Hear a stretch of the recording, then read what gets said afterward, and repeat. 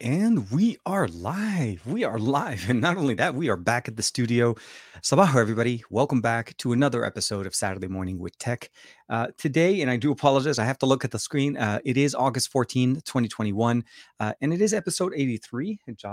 There's an update coming up. And of course, notifications are going to start going. It is a nice, beautiful Saturday here in Southern California. I hope you guys are having a nice, depending on where you are in the world, good morning, good day, good evening, and good night. And of course, sabaho, as always, with everybody on the channel. I see a lot of a lot of our friends are in here. Chemi, buenos dias, canal. And we have obviously Hani in there, Majid, Jimmy Fire Dragon, of course, Jeff, Donald Lozino in there, and saying it's 85 degrees right now, but it feels like 100 degrees, and it is a hot day. Yes, air conditioning is running good, and and hopefully in the lab as well. Hey TK, Jimmy's mentioning is how you doing, TK bro? Doing okay.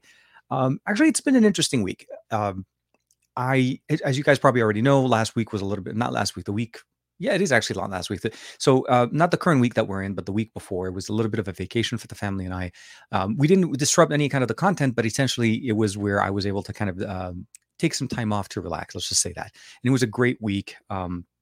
Overall, a little bit of hiccups here and there, and then traveling with the car with the Tesla was actually very nice. Although it was my first true trip with it, because we've done long drives, but we haven't done trips with it. So this one is was definitely a learning experience, and there'll be obviously a video on the channel for that. But today I'm actually doing good. Paul in Ireland. Hey man, good morning. Well, good afternoon actually. Hope you're doing well. Greetings from Ireland, of course. Hope you're doing well, man. Thank you for hanging out with us today. Um, Today's subject obviously is going to be touching on the biggest thing, the biggest event that kind of went on this week.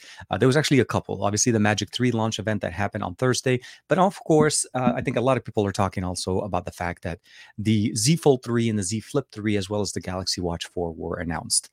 There's been a lot of conversation around what truly is.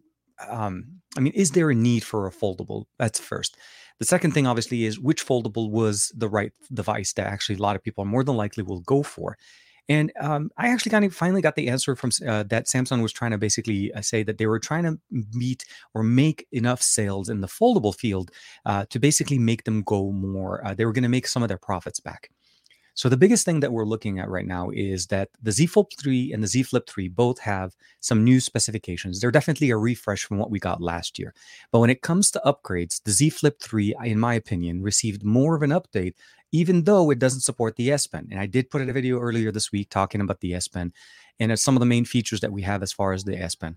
The S Pen itself is now going to be initialized, or at least provided, in two variants. There is the extra S Pen that was released earlier this week, I'm sorry, earlier this year, and that was with the Galaxy S21 Ultra.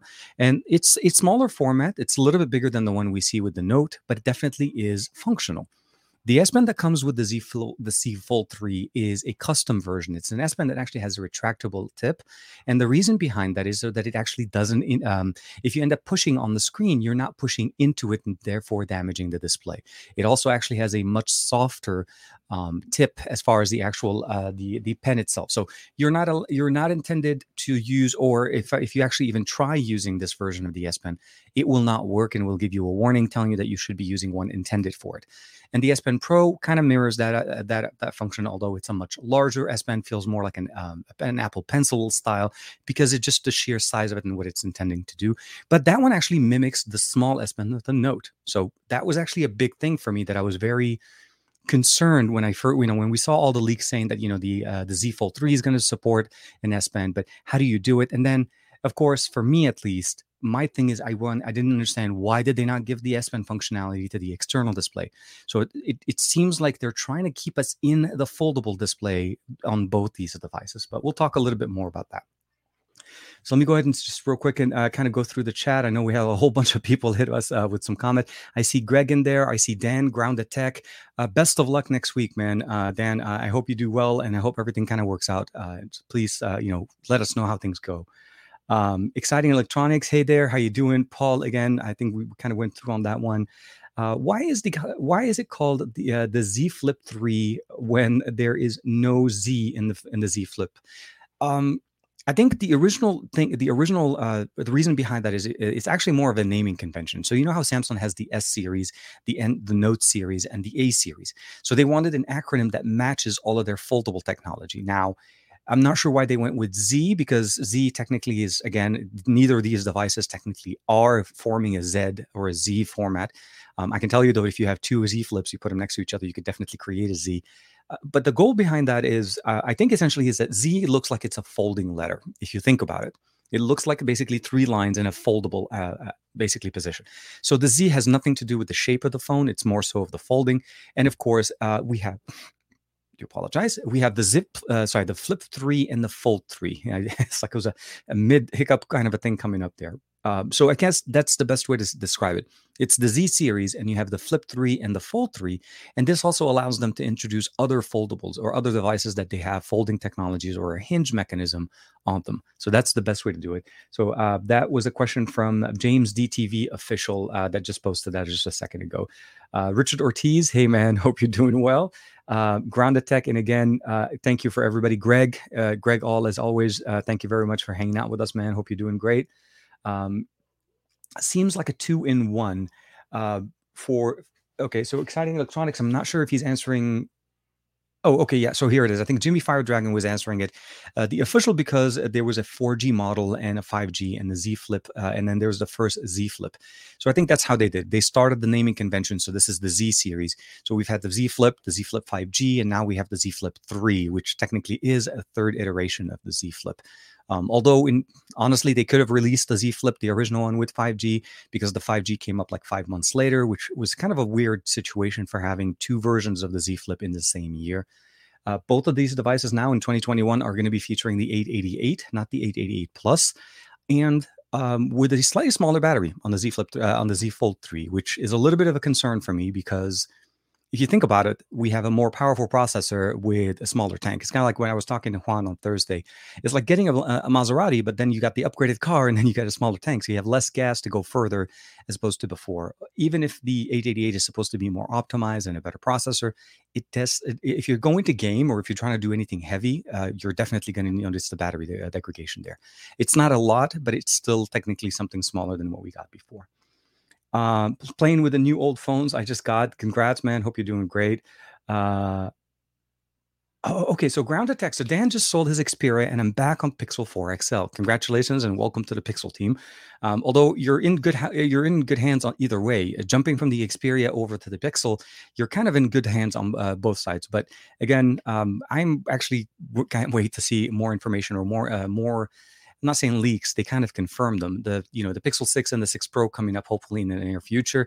So the 4 XL by no means, that is literally to date, it still technically is a better phone than the Pixel 5. Although the Pixel 5 definitely has its own appeal, being a smaller form factor, the nice 90 hertz display, the wireless charging. There's a whole bunch of things going on there that I really like about it, and the fact that it actually has a fingerprint sensor, which I think that was the year the 4 XL is, I think, where Google decided to skip the fingerprint sensor and go with face unlock. So definitely congrats, man, and I'm pretty sure you're going to enjoy that quite a bit. Greg All, are you Oh, okay. So I'll let Greg answer that one. Jimmy Fire Dragon is asking. Sam S is saying Sabaho, Sabah al Khair, Sabah al Anwar. Oh, I have both TK. Okay, good. So I love both, and I want to own a device for each from each in the future. I think we're both going to be excited. I mean, the 5 Mark III, we have no information on it here in the US, at least. I don't know if any other markets have received them or has actually launched them, but they were supposed to be launching in summer. So there's with the delays, I'll take that back quick. What is today? Today's the 14th. Okay, so great. This is actually really good. So Thursday or around Thursday next week, US owners, the people that pre-owned the Xperia 1 Mark III, will start receiving their devices, at least if you're part of the first batch. If you ordered a little bit later, potentially you're going to be going into September, but again, it shouldn't be too bad. So we'll have to see how that kind of goes. Grounded Tech. Okay. Sorry about that. Good. وش بالعربي. So Abd is asking here, will I be able to do one in the future or in the near future, a live stream in Arabic? I am. Sorry, I'll answer that one in Arabic real quick, guys, and I'll just flip back. عم بحاول اعمل المترجمه باللغه العربيه، برنامج تاني للغه العربيه للقناه العربيه، بس ما عم بقدر اعرف امتى التوقيت المضبوط. So بدي اشتغل عليها شوي. And in short answer, what I tried to say there is that I've been planning on trying to do an Arabic live podcast like this, similar like this, Saturday morning with tech. But my challenge lately has been basically what is the right time for it? Because of the time difference of where I am in the Middle East. And not to say that we're not already having time differences with the English channel, but we've kind of cornered the Saturday morning tech at 10:30 a.m. Pacific time. And we've been doing it for so long. The Arabic side needs to find its own house. And unfortunately, that 10:30 to noon time that I already do the English one, I can't do. So short answer, it's more of a scheduling. And there was one in Arabic that I did recently. So that was actually something that I did on the Arabic channel. So hopefully I'll be able to do more of it. I hope that will be working. Yeah, Greg, yes, Greg, I think is in Pennsylvania is what he's saying. He's there. Dominic Wan is in the chat as well. Grounded Tech, just waiting for to sale because ASUS has finally fixed the bugs with my phone calls on the ROG Phone 2. So I can't wait. I can wait a little bit longer. I'm just asking. Let me see here. I think exciting electronics. I don't know if I saw the question. Let me see here real quick. I thought we answered it. Exciting electronics. I do appreciate the request or trying to be a moderator on the channel. I do already have a couple of moderators already on the channel.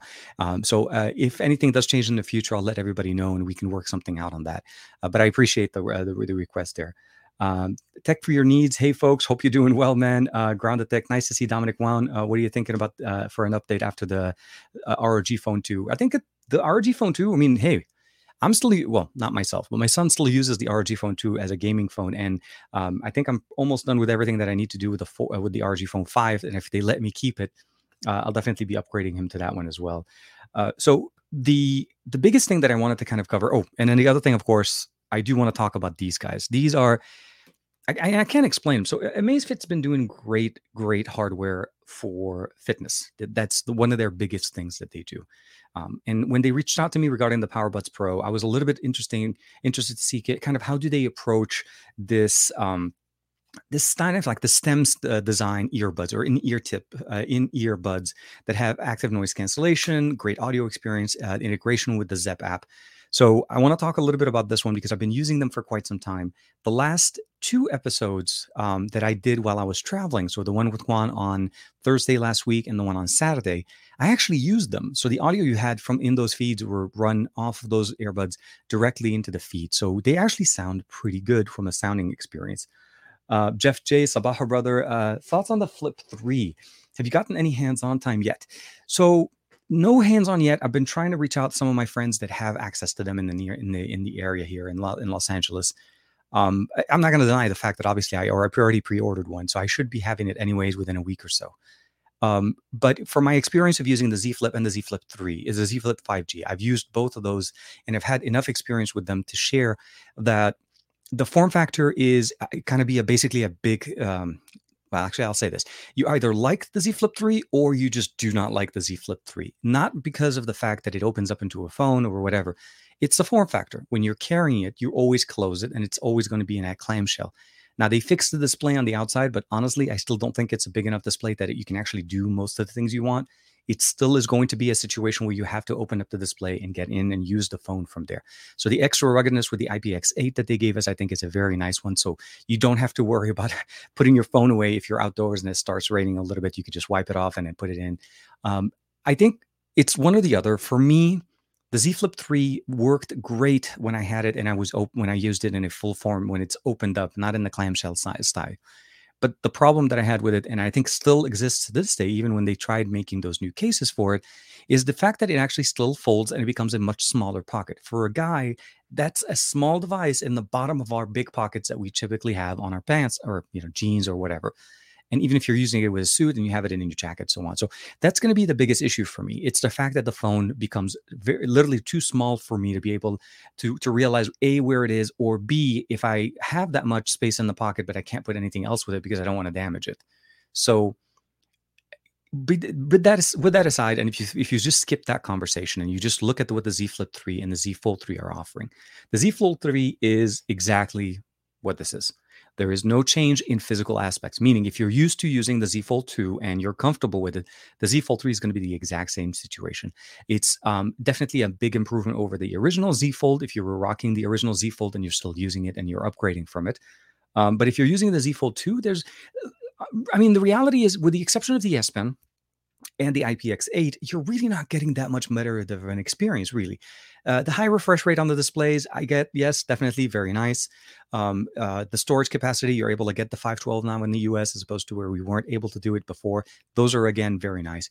The S Pen, again, is going to be kind of a one of those things is either you like it or you don't, but everything is extra, right? So even though the price dropped a little bit, but they took out so much. There's no charger in the box for either of these devices. You have to kind of pick up your own 25-watt chargers. And to my understanding, there is no fast charging on either of them. So regardless, we're still talking about 25 watts maximum chargers that you can use with them.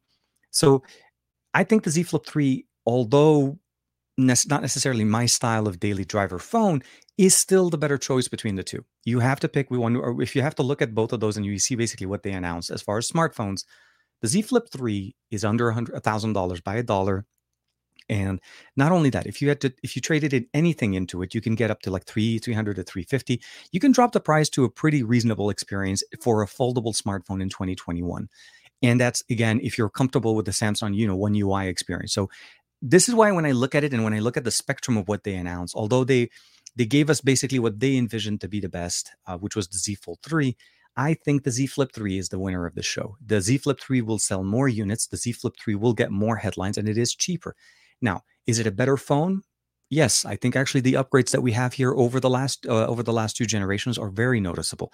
The bigger display on the outside, the different construction that we have with the IPX8, those makes the smartphone more accessible to people and less likely people putting it away or feeling concerned taking it out when they go about and if it rains or they're outdoors.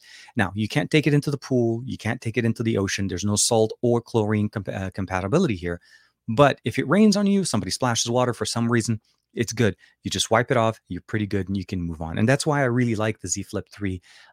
Actually, a little bit more than the Z Fold 3. And even though I don't have the Z Fold 3, I can tell you that the experience compared to what I have right now is very close. And of course, we all know about the camera situation that's going on in there. But let me jump back real quick in the chat. I want to see, I think I missed a few comments in here. Andre Philippe, hey, how you doing, Andre? Do you mind me? Exciting electronics. I do appreciate the question, but I don't think this is the right format or the right venue to actually ask these type of requests. But again, thank you very much.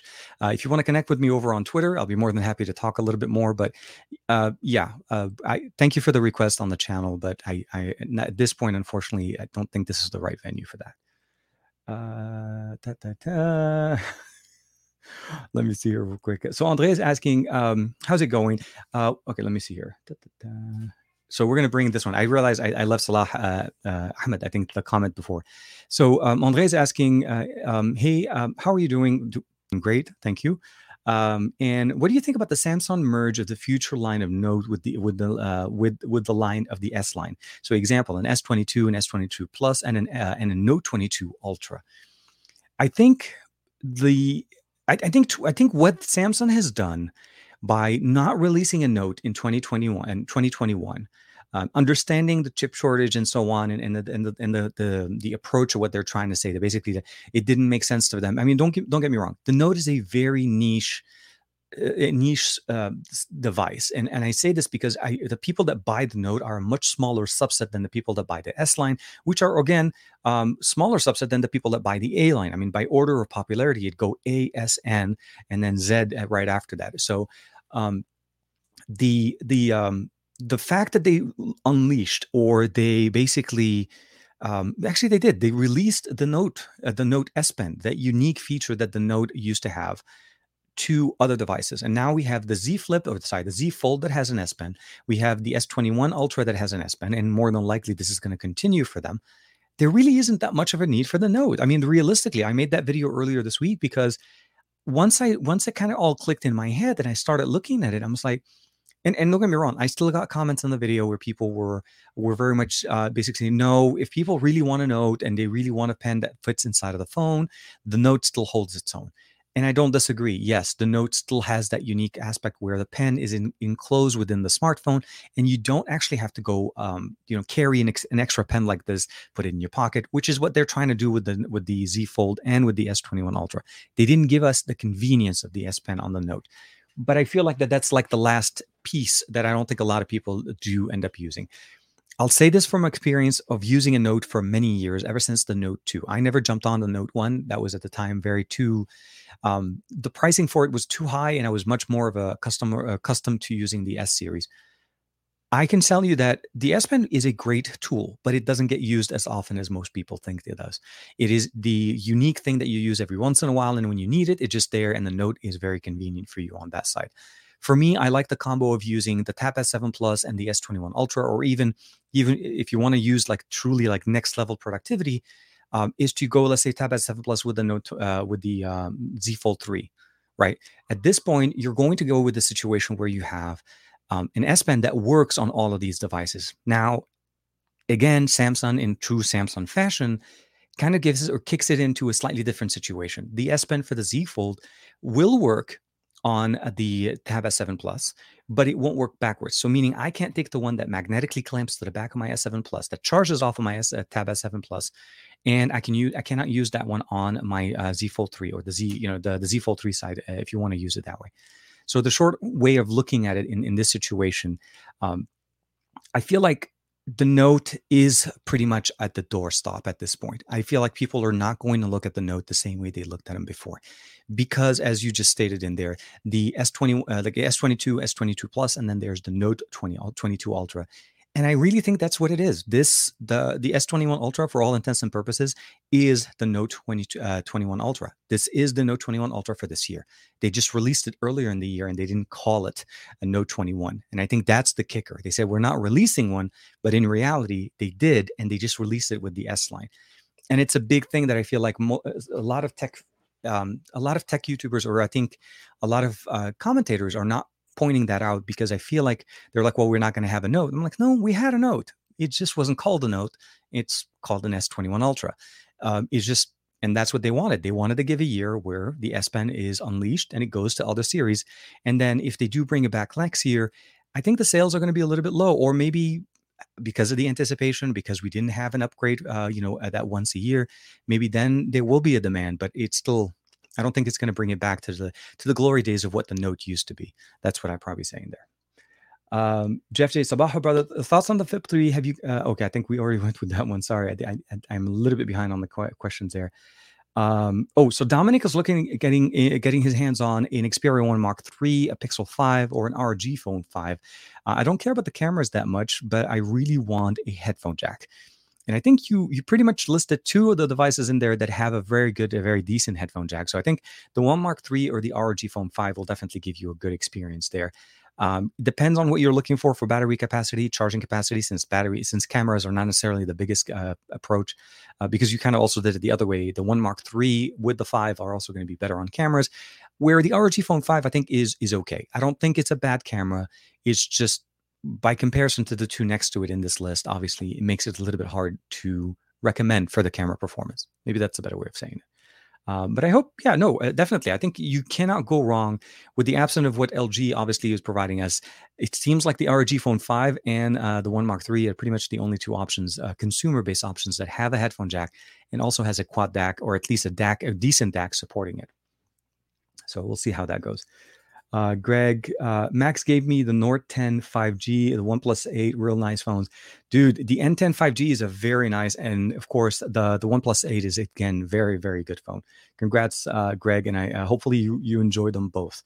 And I think, if I'm not mistaken, I think the OnePlus 8 just received, it should be already on Android 11, and should be pretty good. Davin Davis says, Sabaho Chad, hello Tarek, hello TK. I plan on getting the Z Flip 3 in 2 years. So you're going to get the 3 when it's going to be at the 5 and so on. It's a different device. It's really, so it's a device that I think that people will get because, to a certain point, it's a nostalgia feeling, right? It's a clamshell. It's a clamshell style phone that I think the younger generation may not necessarily have a very big attachment to it. But if, let's say, somebody like myself, Generation X and so on, or Z, early part of the Generation Z, where they started with phones like the Moto Razr, right? The Moto Razr, or even the original Samsung or the Motorola flip phones. So, or even Sony Ericsson's flip phones. They had a massive collection of those, which I carried as well. I think this is going to be where this is why this feels so nice. These feeds into what the Moto Razr from the new version of the Moto Razr that we see with the 5G, and it kind of undercuts it to a certain point because it feeds into that and now gives us all of the features that we get from that. I like the flex mode capabilities that we have right now with the Z Flip and the Z Fold 2. The reason behind those is I think they utilize the mechanism of the Z Flip better than they use it with the Z Fold. The Z Fold is still technically or it still feels like two phones, guys. I mean, the reality is, even if I take the case off, which I typically don't, so I'm not gonna lie to you guys. If I'm using the Z Fold, I am not using it in this form. Let's see if we can make it tilt. Okay, so that's the typical thickness of what you get with the Z Fold, right? This is the Z Fold 2, and this is exactly the same thickness. Um, the Z Flip is, even though it has the same thickness, is technically smaller. It's only half of that. It works easier when you unfold it and you're using it. It works really, really nice. So I feel like it is going to be the device that I feel like gets more of the attention. And because you can get it for around 700 with any decent trade in that you can put into it, there's no question that's going to be a really like an easy sale. And a lot of people will basically want to jump into it as an upgrade to their smartphone. But is it something that we need? Is it something that we want to? Is it like an evolutionary thought? I don't think somebody that's comfortable in a like a regular rectangular slab screen experience is going to jump into it. I think it's more of I want to say it in a better way, but I don't have a better way of saying it. Essentially, it's a look, it's a feel, it's a nostalgia thing. And that's what you're feeding into it. It's a third generation of it, which you know that they've been doing a lot of work on it. And it's technically around the third generation of the Z Fold. So Samsung's machining process is definitely better. There are some compromises, absolutely. This is not going to be the best of what they can offer. But I still think it's a better experience than what you get with the Z Fold 3. So we'll have to see. Uh, gave me an out 12 phones. Oh, all okay. So I'm glad glad Max is helping you out there as well. Let us know if you do any kind of modding and ROMing on there. Grounded Deck Dan, Grounded Tech. Sorry, not Grounded Deck. It's been quite I've been quite critical of the Z Fold of the Fold 3, as I just don't think it pushes the boundaries enough to make sense. The flip seems great. I agree with you, and I'm totally on that level with you as well. The Z Fold 3, for all intents and purposes, and I don't want to make it sound like I'm harping on them, because to a certain point, obviously, there's been a lot of investment, a lot of development that Samsung decided to do. But to quote Juan Carlos exactly, I don't think Samsung's reading the room correctly. I think Samsung's approach to foldables is trying to make them cheaper just to get the bite or the soundbite saying that they are cheaper. By comparison, the two foldables that were announced, the Z Flip got the best upgrade for overall, not just because of the bigger display with the IPX8, but I think it actually has the performances and again the accessibility, that nostalgia factor that a lot of us feed into, which is what they kind of worked on last year. So I hope it does actually work for them and they're able to bring down the pricing of their foldable devices. But I really wish that they would have focused on giving us a better experience than just giving us a cheaper Fold 3. That's where I'm losing them a little bit. Very small improvements over last year and a newer SoC. Camera experience, absolutely not the focus of this device. You're not paying $1,800 for the cameras. You're paying it because you're getting a foldable, and that's literally what this is. And the price point that they chose it at is, although a little bit cheaper than what we had last year, it's all cool. It's basically when you buy a ticket at a very very base fare, and everything you want is extra. You want a charger, an extra $45. You want an S Pen, an extra $50 or $79 if you want to get the standard S Pen with a case. So that's $70 on top of the $1,800. So you're already at $1,950 before taxes in the US, which, by the way, none of these prices are including that. So you're thinking of adding another couple of $100 of taxes. At least here in California, it's about 10%. It's expensive. So the reality is, where are we to what we got last year? You lowered the price by removing the features you announced with it, but in reality, people are still paying the regular price. So it's a catch 22, right? You make it look cheaper, but in reality, you're right, it's not really there. So hence why I'm like I said, I still say the S21 Ultra is the Note of 2021, and the Note 21 for Note 20 for 2021, and then the Z Flip 3 is the foldable that's going to make Samsung basically get those eyeballs on their devices at this point. I don't think they're going to sell as many Z Fold 3. The pre-orders and the enthusiasts, absolutely no question. But as time goes on, they're going to sit on the shelf. And as Juan and I were talking about it on Thursday, sales galore, my friend. You can seriously in about a year from when the Z Fold 2 was originally announced, that was selling for $2,000. You can get that phone for under $1,000, and if you trade anything into it, Z Fold 2, you can get it under $800. And Samsung didn't even offer us more than $800 for it as a trade-in for the Z Fold 2. That's $1,200 depreciation in 1 year. That's crazy. Davin is in there. I think Greg is answering there. Elvin is asking, is there a possibility for, okay, let me jump in. Is there a possibility for you to be a guest on Viper's live show on Viper Live? Could be interesting for sure. Cheers from Norway. You know what? I listen to Viper's shows all the time on Twitter, and I jump in a lot of his rooms as much as possible. So yeah, no, definitely. I will reach out and we'll connect with Viper, and we'll try to get something going on. I've been enjoying his chat style and his guest appearances very, very much, and I love the engaging conversations that they always have. So for me, it's one of those things that you just it's basically like-minded, but it also is nice to have that kind of back and forth conversation to engage with the community, of course. And again, Twitter getting that feature in there has been absolutely phenomenal.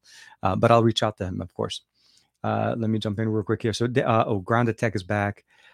He's jumping. Okay, so Dominic, honestly, look at the Xperia 5 Mark II. It's a bargain and definitely a very good. It still is even in this year, regardless of the fact that it runs the 865. Obviously, there's nothing wrong with that phone. It is not only cheaper, still runs a 1080p 120 hertz refresh rate, which, by the way, is going to be the same display that we get on the 5 Mark III. So you're not missing a beat there. Gaming on this is obviously going to be pretty good. Now, the charging is not as fast. The camera system does not include the new periscope, the dual aperture periscope lens that we see here on the 5 Mark III and the 1 Mark III. But I think at the end of the day, unless that's something that you truly, truly need, for the 5, I feel like the 5 Mark II is still holds a very big position now for anybody looking to get a smartphone. On top of the fact that, again, SD card support, decent headphone jack on that as well. And of course, you're still getting a lot of the benefits there. And then no wireless charging. That's one of the other things they don't have. Got to keep hydrated. Got to stay on track. Weather-wise, this weekend, it looks like it's going to get a little bit warm again here for Southern California for the next few days or so. Been going through another heat wave. Seems like summer doesn't want to leave us at all. Aditya is in the chat, man. Hey, Aditya is in there. Sabaho, man. Hope you're doing well. Hassam is in there as well. Hey, I'm going to go back a little bit real quick, guys, just so I can catch some of the earlier comments. I don't want to miss too many. I realize that it's always a game of catching up with them. Dominic Tag, good day, Andrew, of course, in there. Dominic Grant. Okay, so I think Dan and Dominic were kind of going back and forth. So Russ had a quick question here. Since the banning of the Huawei banning situation, Samsung's kind of slacking, in my opinion, in my honest opinion.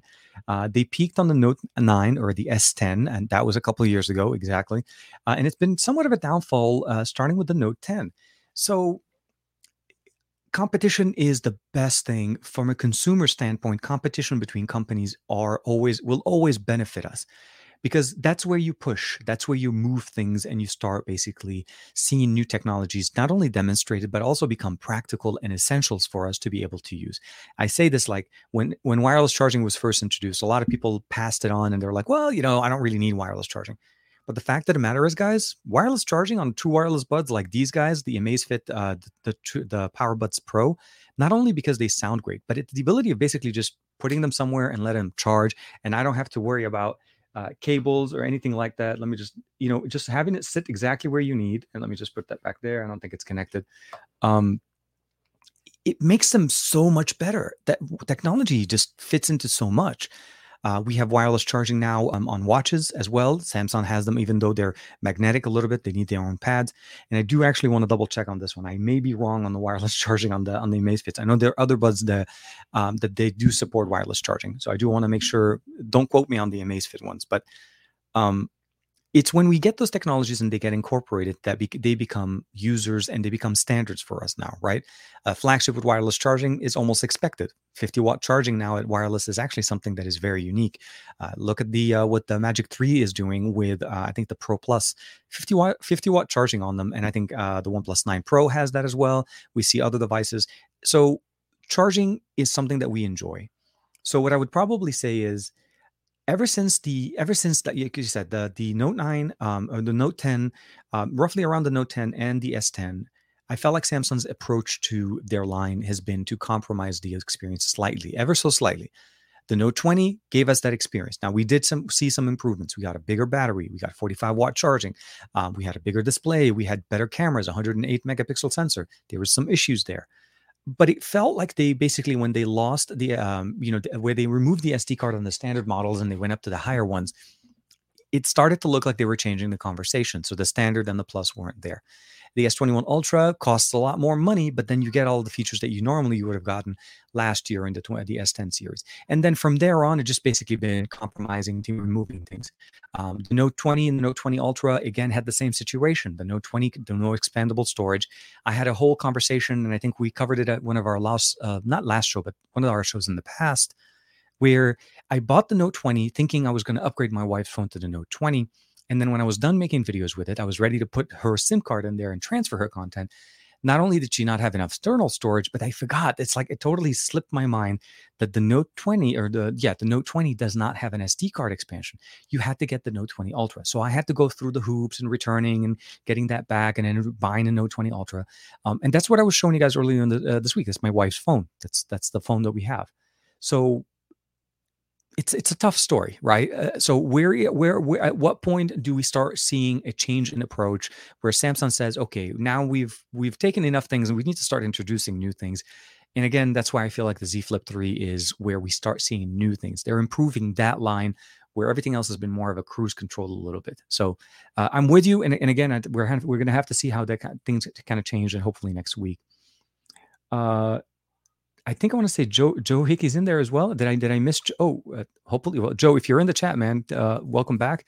Earl Owens, hey man, hope you're doing well. Price point is still out of reach for me. Samsung is being Apple and with base prices with accessories. Yeah, it's weird when you lower the price, but then you still have to buy back up to get what you normally would have gotten the year before. Now, don't get me wrong, it is technically cheaper. The Z Flip 3 and the Z Fold 3 are cheaper, but that experience still feels like it's just not there yet. You'll get more people to buy it on the Z Flip 3 because of the pricing with trade-ins and so on. But I still think if you really consider what they're offering, this is very much a niche experience that it's pretty much not what they're expecting. Like, I wish they would do this big of an event on their A series, the ones that make them the most money, which is weird. They spend more money on the bigger launch events for the S and the Note and the Z Flip, but the A series don't get as much attention. And I feel like those are the ones that make them the most money, which is weird. But we'll have to see. But again, welcome back, Earl. Let me see here. Chef. Okay, here. TK, I pre-ordered. Okay, the pre-order included a 200 in credit that meant you could grab the case, the S Pen, other accessories. I agree. Yes. If you pre-order, so first, there's a couple of things here. If you pre-ordered or if you reserved your account, if you reserved, I think a couple of weeks ago or so when we talked about the reservation thing, if you did a reservation and you did put in an order using a reservation account that you did the reservation from, sorry, spinning there, you did get credits to be able to pick up some of these accessories. Absolutely, you're totally right. The concern that I'm looking at it though is you're looking at it as free accessories, and at the end of the day, you're right. The case with the S Pen kind of comes in. All of this is only done through Samsung's website, though, right? You can't get those accessories, the credits out of anybody else. Not just for reference. Not everybody is going to buy the phone entirely through Samsung. And I realize Samsung has financing. I'm not disagreeing with you that you have options. Most people are going to go through their carriers. They're going to go to T-Mobile. They're going to go to Verizon. They're going to go to Sprint. Well, they'll go to T-Mobile again, but you know what I mean. AT&T. Those are the people. Those are the places they're going to go to, and those are the places that are going to give them down payments, which is non-refundable, and they will do some of their trade-ins to be able to reduce the price of the phone. So that's really where they are. Um, I don't have it confirmed if they do still get credits to be able to buy things. Like if you buy the Z Flip 3 or if you pre-order it, you'll still get a credit to be able to buy those accessories from Samsung.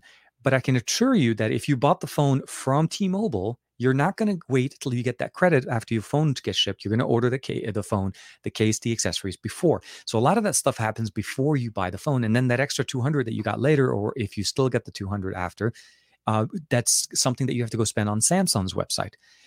So yes, while there is accessories and there's benefits right now, at the end of the day, there are hoops that you have to jump through. Your trade-ins are not worth as much. Your down payments with your carriers are obviously not coming back to you. Those are down payments. They go away. So if you're financing it like I usually do, you don't get that money back. Even if you jump away, if you let's say you trade that phone back in. So there are things to be considered at that price point. But I'm still holding on with the conversation, saying that if you jump in on a Z Flip 3 with a decent upgrade, with a decent trade-in, there's not going to be that much issues for you. I think you're pretty much set. And I think the Z Flip 3 had a smaller credit, by the way, Jeff. The credit for that wasn't 200. That was only for the Z Fold 3. So the Z Flip had a smaller credit, which, again, you could technically use to get some of their cases. I'm not 100% sure about those cases that have the clips on them with the little hooks. I don't know if you'd ever want to put your phone hanging in a case on the outside part of your pants, but it definitely very unique. So yeah, let's check real quick here with Greg. Oh, Max is moving back to Korea for a while. Well, I hope things are doing okay, man. I hope he's okay. But yeah, no, as long as he's able to hang in there as well.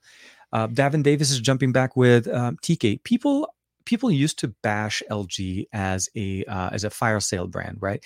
Yet Samsung has been doing the same thing with their trade-ins.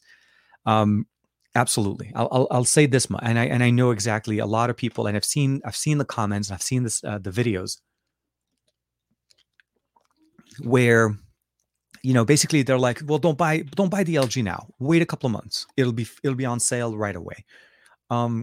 That's something that's, I mean, so I'll say this. I don't know if it's a great strategy or if it's a good strategy for a company to be known for this. Samsung has ever since, and they shocked very much on the S21 Ultra, at least in the beginning of the year. Within a few weeks from the announcement, you were able to pick it up for literally $200 off. So one of the things, I think, sorry, 1 second, guys, 1 second. I'll be right back.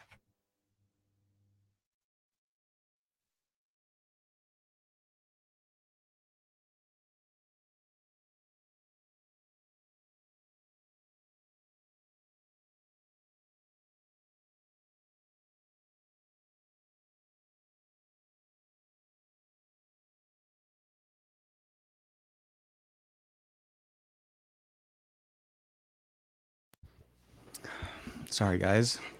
A little bit of a technical problem. I think what's been going on here is that LG had, and that was the discussion that LG had for some time, right? It's one of those things that you had to kind of accept. Samsung's been doing it, and a lot of people don't basically focus on them. I was very shocked, like as a person that pre-ordered the device, as a person that spent the money to basically put in the pre-order, and obviously there was some credit and so on, and the credits aren't available after the sale, right? Once you're able to pick up the phone, normally that credit isn't there.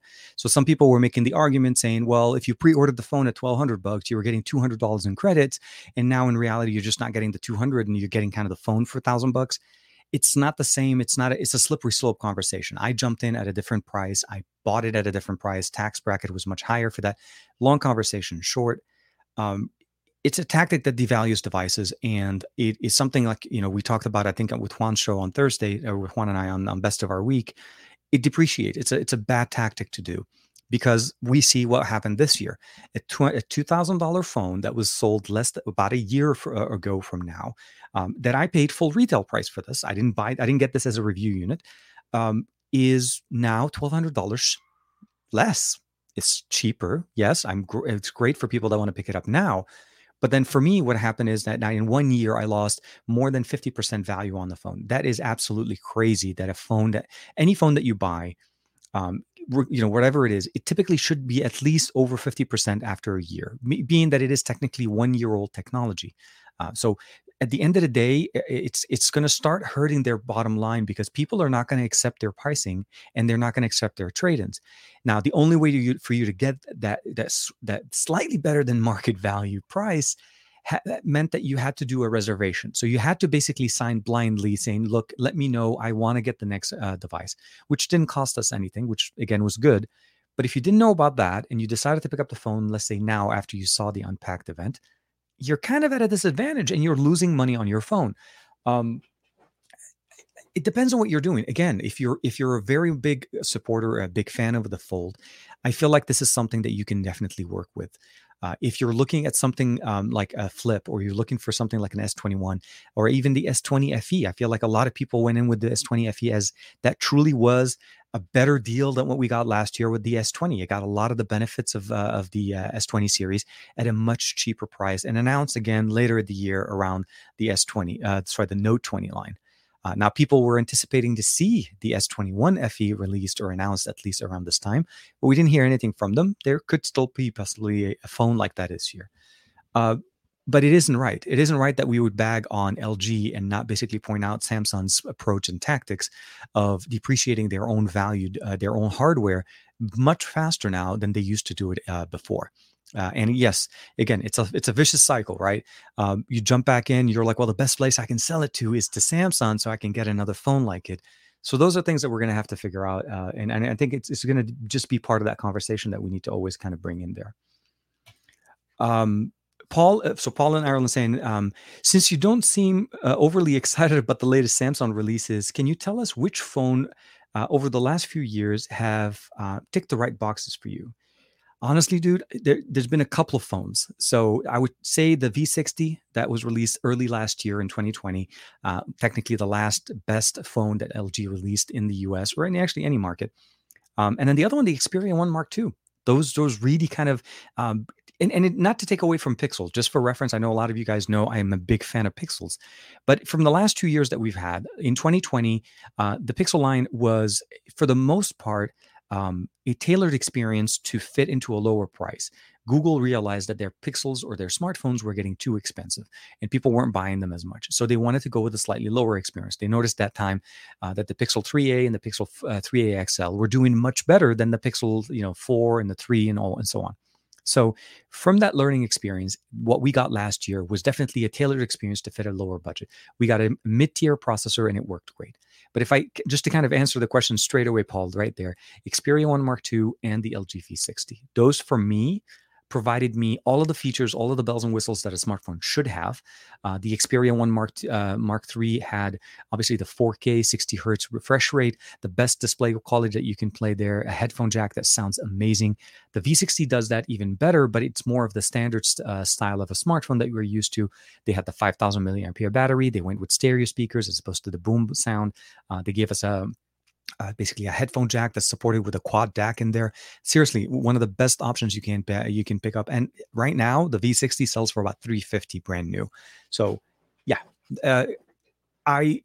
my confusion and my concerns that my concerns that I'm voicing around the Fold is not by any means me saying I don't think you. Sorry, let's say this: if you're looking to buy a Fold and you don't have a Fold right now, and you're looking to pick up a new Fold from Samsung, I think both the Z Flip 3 and the Z Fold 3 have their own merits that they stand on. But if you're upgrading to it, this is where the conversation changes a little bit. And I feel like where the Z Flip 3 is pretty much where everything is going to go to. But good question. Thank you very much, Paul. So Hassam is saying, but to be fair, TK, Samsung trade-in and extra credit offers are added value to the original price. Absolutely, except if you didn't pre-order and you're not in that pre-order bucket, keep in mind that those credits and the additional accessories that you're getting there, I agree that they're free. Absolutely, but it's a cycle, right? It's a way for Samsung to get us to come back every single time to go with them. But again, at the end of the day, not everybody goes with Samsung. You have to understand, not everybody wants to go on the Samsung side. If I had a phone or An example, let's say I did have a phone that I wanted to upgrade. More than likely, my phone is going to be with either T-Mobile, Verizon, or AT&T, most of the biggest carriers in the US. And they are offering promotions, and they're going to have offer promotions with the buy one, get one free very shortly after the device becomes available. There's no question about that. So the question would be is, do I wait, then get the buy one, get one free, or do I buy it at full price and get a $200 credit to get accessories with it? That's a different conversation at this point, right? Would you want to get a buy one, get one free and be able to get your spouse, your friend, family, anybody else that's with you on the account, a separate phone for basically a free, for no cost by just adding that line to it? There's a different conversation. I agree with you on the credits being a very good value, and Samsung is not definitely. I'm not saying we're missing out. I think you're getting the credits, but at the end, when you're looking at how much money did you pay, you paid the $1,200 plus tax, right? Not 1,200, sorry, $1,000 plus tax, or the 1,799 plus tax. When you're getting those credits, those are additional things. You're not paying tax on those, but not everybody's able to partake on that. So that's the conversation. Samsung, I feel like depreciating the Fold that much in 1 year, or even the S21 Ultra, it just overall, I didn't feel great. Or even if they gave me an extra 100, right? I don't feel great losing $1,200 out of on a phone that I actually took care very well of. The display looks really good. The cameras still work perfectly. I didn't, keep this thing on a charger. I didn't damage the battery. I didn't have any problems with the display. Technically, this is a very pristine device, but I lost $1,200 on it. I don't think that's something you have to. I mean, $200 in credits is not going to change the devaluation of our phones. I understand what you mean, though, Sam, or Sam. Jump back here. Let me hear. Oops. Oh my God, this thing does it every single time. I try to skip it little bit by little bit, but it just does that jump as always. Gabrielletta's in there. Hey man, doing great. The V60 and Xperia 1 Mark II are like the old Blackberries, designed to get to get ish done. I love Davin Davis, dude. Yes, absolutely. They are absolute beasts. I truly appreciate those two, and I will not be selling any of those devices at all, because I still believe, even to this day, even if I don't end up getting the 1 Mark III, the 1 Mark II absolutely does everything I need. I love the new updates that Xperia did, the external display functionality with an adapter. So it's just so much nicer. But for sure, yes. Let me see. I think I missed something. Oh, so here, Dominic Wan was actually commenting on this one. So he answered Davin Davis as well as myself. The thing is, many people still associate Android as Samsung. So Samsung can use the dominant position and people don't really care. It's a weird situation. You're right. I mean, at one point, which is crazy, back in the day when Android started to pick up, Pixels, or at least at the time where where we were looking at them as Nexus, or the original Nexus One, everybody thought when Motorola Droid Razr came out that everybody thought that Android was called Droid. So I had so many people asking me when I was holding my Nexus One and asking me, "Is that a Droid?" I'm like, "What do you mean?" He said, "Isn't that a Droid? I've seen it on Verizon, right? It does that little eye." I'm like, "No, that's called the Motorola Droid, and this is called the Nexus One." There's a big thing when people associate a brand with an ecosystem. So Android, yes, it's weird, but Samsung is pretty much dominant. It's the dominant one right now. Although, let's be honest with each other, Xiaomi is making it very hard for them to stay on that market, or at least in the leadership position in that market space. And that's because Xiaomi is really pushing limits, and they're improving, and they're releasing devices that make sense at a good budget price point. They have a price band that goes a very big, wide experience. And not only that, they release more devices in the low to mid tier than they release on the high end, which is the approach that I feel like a lot of people are not seeing from Samsung now. So to Dominic's comment, I think I'm totally with you. Right, Samsung, for some reason now, if you go into a store and you're like asking, "Hey, I want to get a new phone," more than likely the people at the store are going to say, "Which one do you want? Do you want an Apple or do you want a Samsung?" You know what I mean? Although there are other options in there, they'll typically point them in the Samsung direction. And I think Samsung needs to take the responsibility to represent the Android ecosystem a little bit better and provide, I feel like better processes, or better better value for the user. You know what I mean? Like you shouldn't expect a phone that's a year old to lose about maybe 40%, 45, not sorry, it's about 55% value from when you bought it a year ago, regardless if you got $200 in credit, because that again, $1,200 is where it dropped, and I paid taxes at it at the time. And what they're taking from me is a $2,200 phone and be giving me $800 in there, and that's literally in less than a year. I don't disagree though that obviously things devaluate. It's like a car; you leave the dealer, a whole bunch of conversations. Absolutely with you, but very unique, very expensive tech depreciating this much will leave a certain feeling with anybody trading it in. I can assure you that I'm not very happy with it, but it is what it is. I can't do anything. I cannot get anybody to buy my Z Fold the Z Fold 2 for 1,400 or $1,200. $800 is roughly what I'll be able to do. That's what it sells on Swappa. I already checked. I know exactly where it's going. Um, got my eye on Davin Davis, the V60 man. You guys, you're gonna kill me. And I do appreciate the conversation. I don't. I want to make sure that it doesn't sound like I'm harping on Samsung. I mean, it kind of does. I know. I'm not gonna try to BS that part. No, it's more about I want them to do better. I want them to give us better options. I want them to give us the best Z Fold 3 that they could have given us. Give us options, right? I don't mind them releasing a $1,700 version of the Z Fold 3, but give me the option to get that, the best of the best of whatever you want to release, the best device with the best cameras, and charge 2,400 for that one. Because you're already going for a very small, very specific market of people that will pay that much money to buy your phone. It wasn't a question that you were basically going to alienate half the people that are going to look at it. The people that are wanting a Z Fold 3 more than likely paid $2,000 for the Z Fold 2 the year before. It's not that outrageous. If you keep the value of your smartphones and in lieu of trying to reduce the price to get more people to buy it, those things are also things that will help us as well. At the end of the day, we want value for what we spend our money for. We don't want to just spend it to get rid of it. Unless you guys know somebody that has an extra $2,000 with burning a hole in their pocket, I'll be more than happy to have them buy me a phone.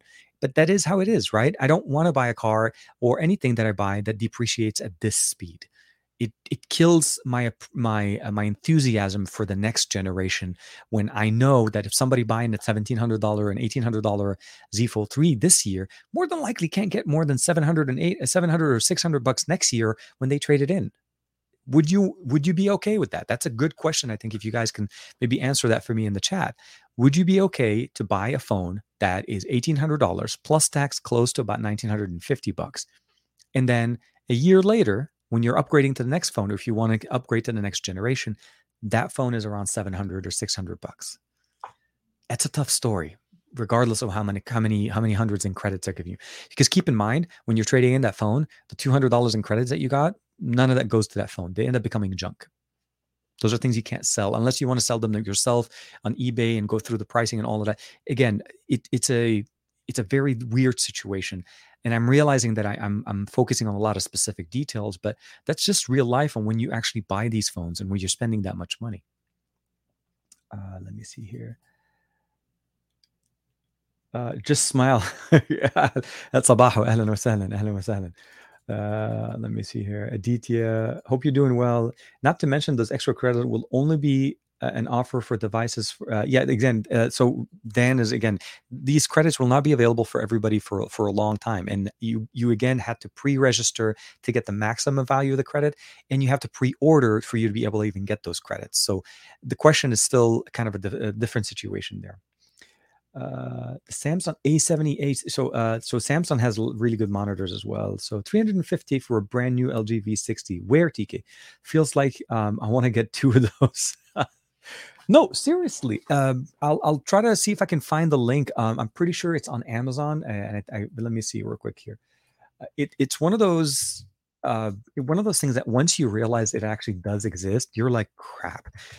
So here, LG V60. And okay, so LG V60, 5G, Android LM. This is okay. So this one is renewed. The renewed.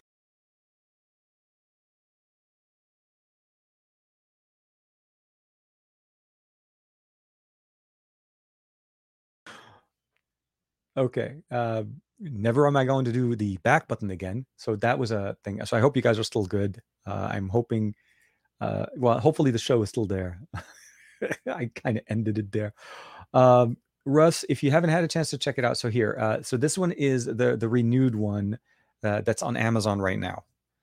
So that's the, so I'm going to post that the link in the description below. That one is the renewed one. The brand new one is 388. So I was slightly off on the pricing, for sure. TK, yeah, sorry, that was set of depreciating goods. That is why we need the right of repair as a standard. Absolutely, absolutely, Davin. The fact of the matter is, when we get companies trying to basically force us to go to their own, only to their service centers, and penalize us for being able to use second party or third party accessories.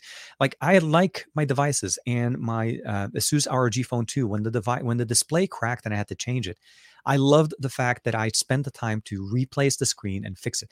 I'm not going to lie and say that I did a great job at it because it started to peel again, but that's more so the hardware that I purchased and then necessarily the actual installation process. So the right of repair, right, the ability to basically correct fixing your device and take it to your local center and not necessarily having to go to the company is always going to be something that we need to fight for. Devices that we buy should last us as long as we need them. And when we trade them in, we want to feel like we got the value out of these devices, the money that we paid for. Now, if you buy an A series or if you buy a $200 smartphone and a year later it's down to $50, obviously, you're still technically obviously losing a lot of money. You're still using 75% of it, but you didn't really invest that much to go in the beginning, and it gave you that longevity of it. It's a different conversation if the price of the Z Flip 3, or the Z Fold 3, sorry, specifically the Z Fold 3 was $1,200 or $1,000. Okay, I don't mind basically the conversation because that's typically where we are. But to jump over to 2000 and then lose so much, I understand depreciation on hardware smartphones, being that there's so much competition, is absolutely a problem. But it is something that it also, when you have the own company that makes the hardware contributing to the depreciation, that's when it becomes a little bit concerning there. I may have missed a few more comments there, but we'll have to keep kind of going there. So just for everybody's point of reference, I do apologize. That little bit of a blip where I dropped out of the live stream was because I made a mistake, and on my mouse, I hit the back button, not realizing that my mouse was pointing on top of the live stream window as opposed to the Amazon window for the V60 on sale. So the short answer is, if you're looking, if it looked weird, that's why. It's TK not too good with tech today.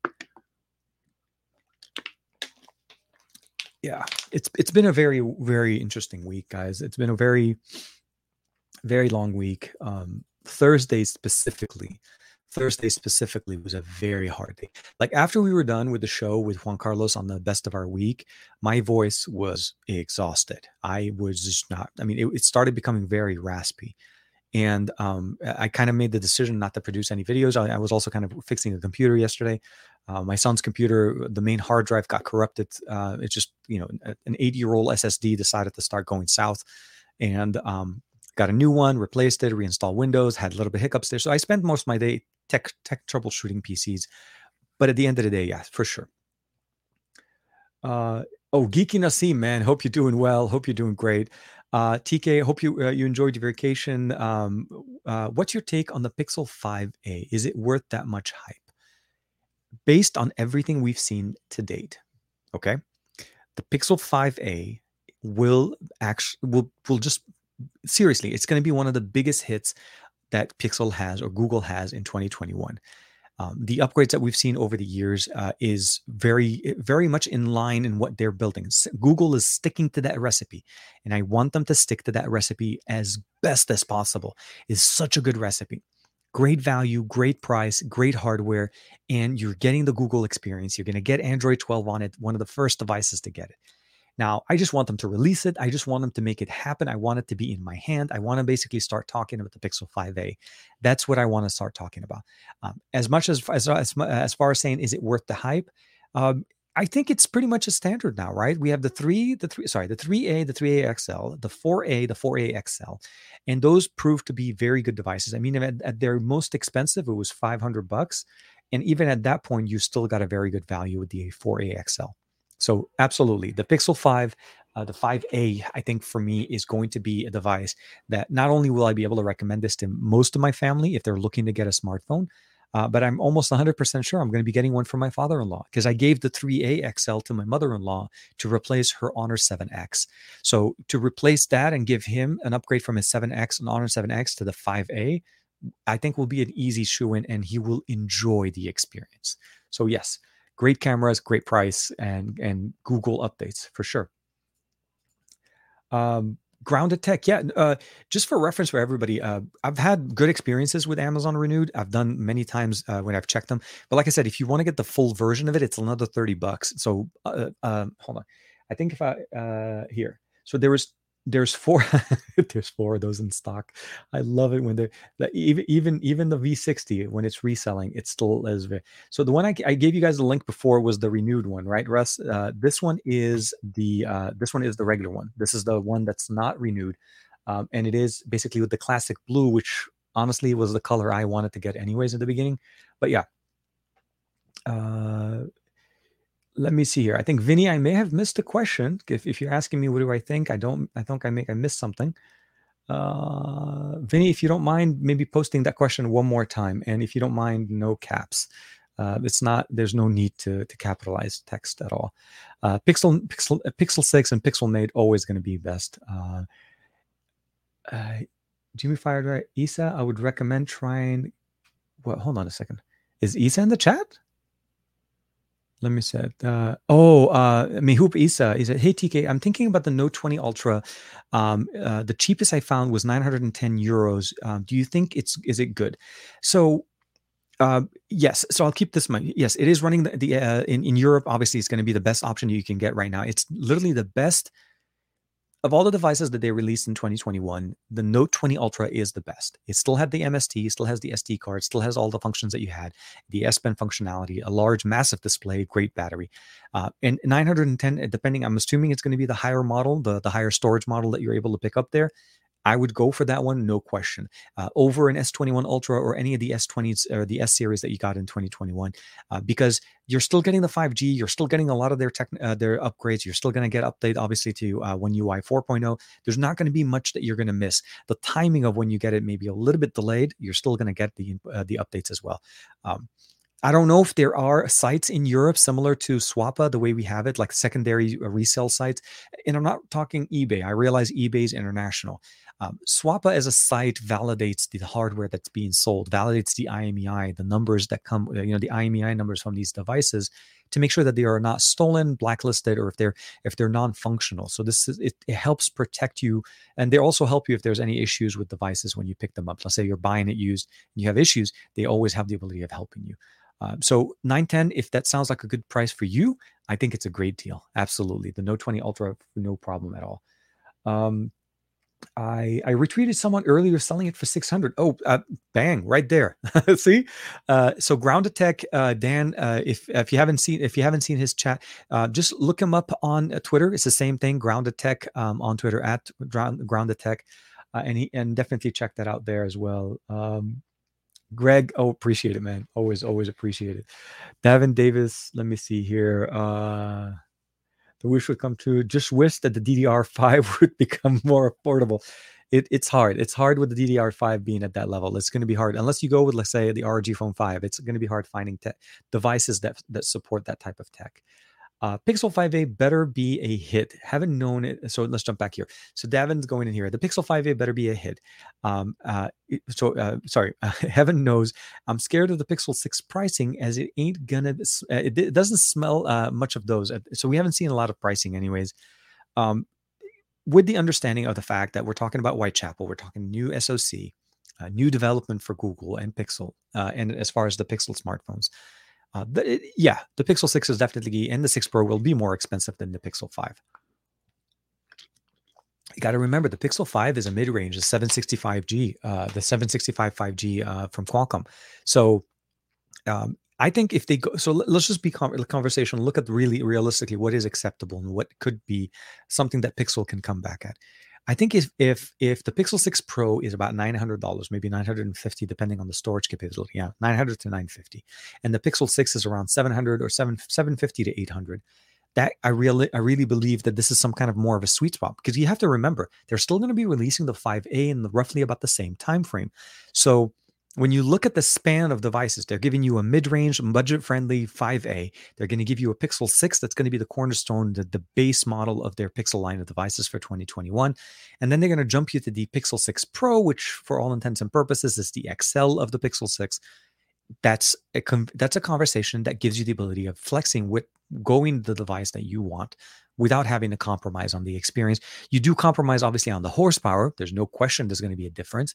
But at the end of the day, you have those options. And I feel like realistically, there's no question that the 5A, I mean, for the 5A not to make the same impact as the 4A and the 3A, the price would have to be over $500 for it to start changing the conversation. And I don't see that happening, especially since it's not going to have a larger brethren the way we've had them in the last couple of years. So I think for sure the 5A will be a hit. It's just a matter of when will it hit. That's the best part, which I want to find out. How good is the 778 or the 780 chipset, and what does it how does it compare performance wise? Um, so um, so I don't know, how do I explain it? Okay, so the 780 or the the chipsets that you're referring to here, the 778 and 780 series, they're truly embodying the best performance you can get from a mid-ranger. Now, general experience, what you were looking at, essentially the biggest thing that you're going to notice the difference here is video, 4K 60 higher resolution, 8K resolution video, producing content off of it. If you're going to render, if you're going to start compressing and uncompressing documents, doing things like that on these smartphones, that's when you start noticing a difference between that and a new phone.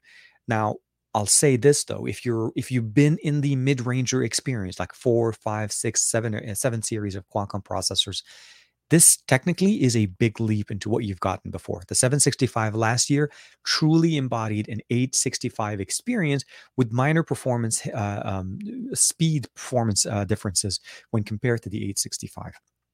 Now, the 780 is probably closer to what the 855 used to be, and that still is not a bad speed to be at.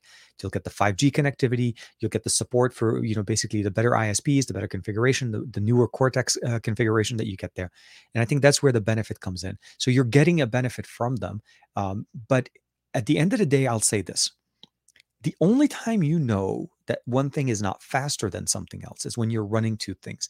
And unless you're going to be carrying two smartphones, one running an 8 series and one running a 7 series, I don't think you're going to see any big difference at all.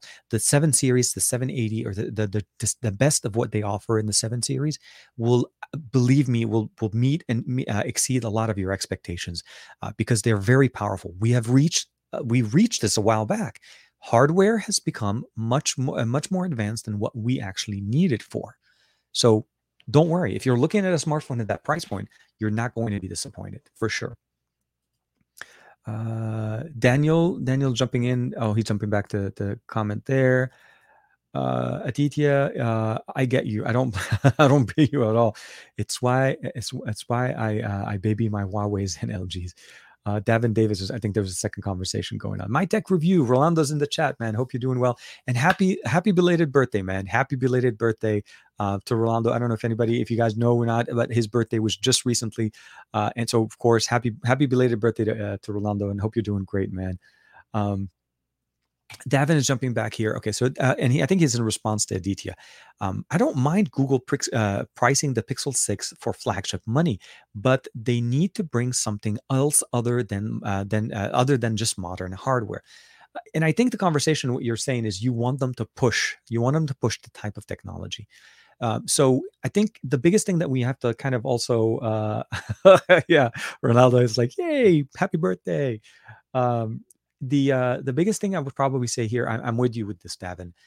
They need to push. They need to provide us better experiences. We truly don't understand some of the capabilities that they're trying to do within Whitechapel right now. And what I mean by this is Are we going to get the same experience that we got on the Pixel 4 XL, but now under their own SoC, meaning the ability of having the core, the AR cores, the ability of processing images, that secondary core that just dedicated itself to processing images, and everything ran so smooth on the 855 with the Pixel 4 XL.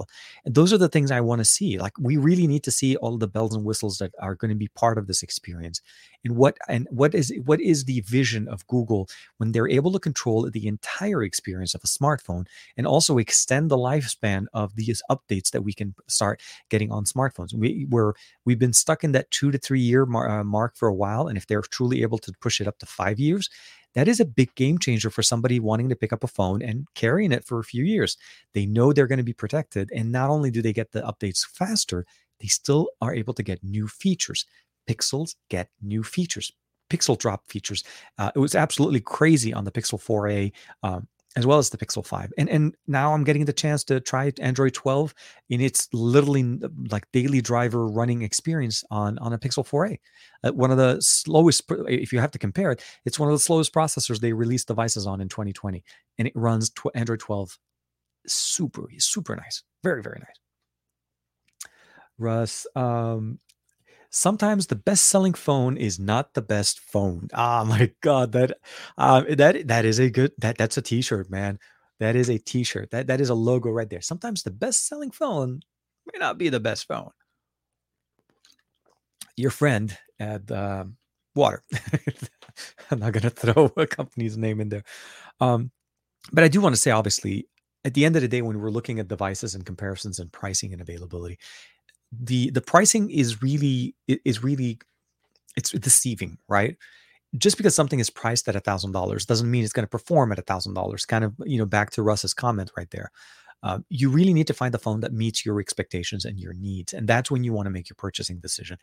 I pre-ordered the device not because I needed it. It's because of the work and because of what I do. If I wasn't doing YouTube videos and I wasn't going to cover content on this, to share the experience, to let people know what to expect from these, I probably would have waited a while before even if and not even sure if I would have been on top of that. I appreciate what they're trying to do. They're pushing the future of foldables, and they're trying to give us more options at better pricing. And there's no question this is a growing phase. But like I said, with that being said, you still need to make the best decision for yourself, for your own pocket, or for your own purchasing decision. None of the things I tried to say today was for me to basically say, stop, don't do this. Like I said, if you find value in the Z Fold 3, absolutely, this is something that's on you. It's not on us.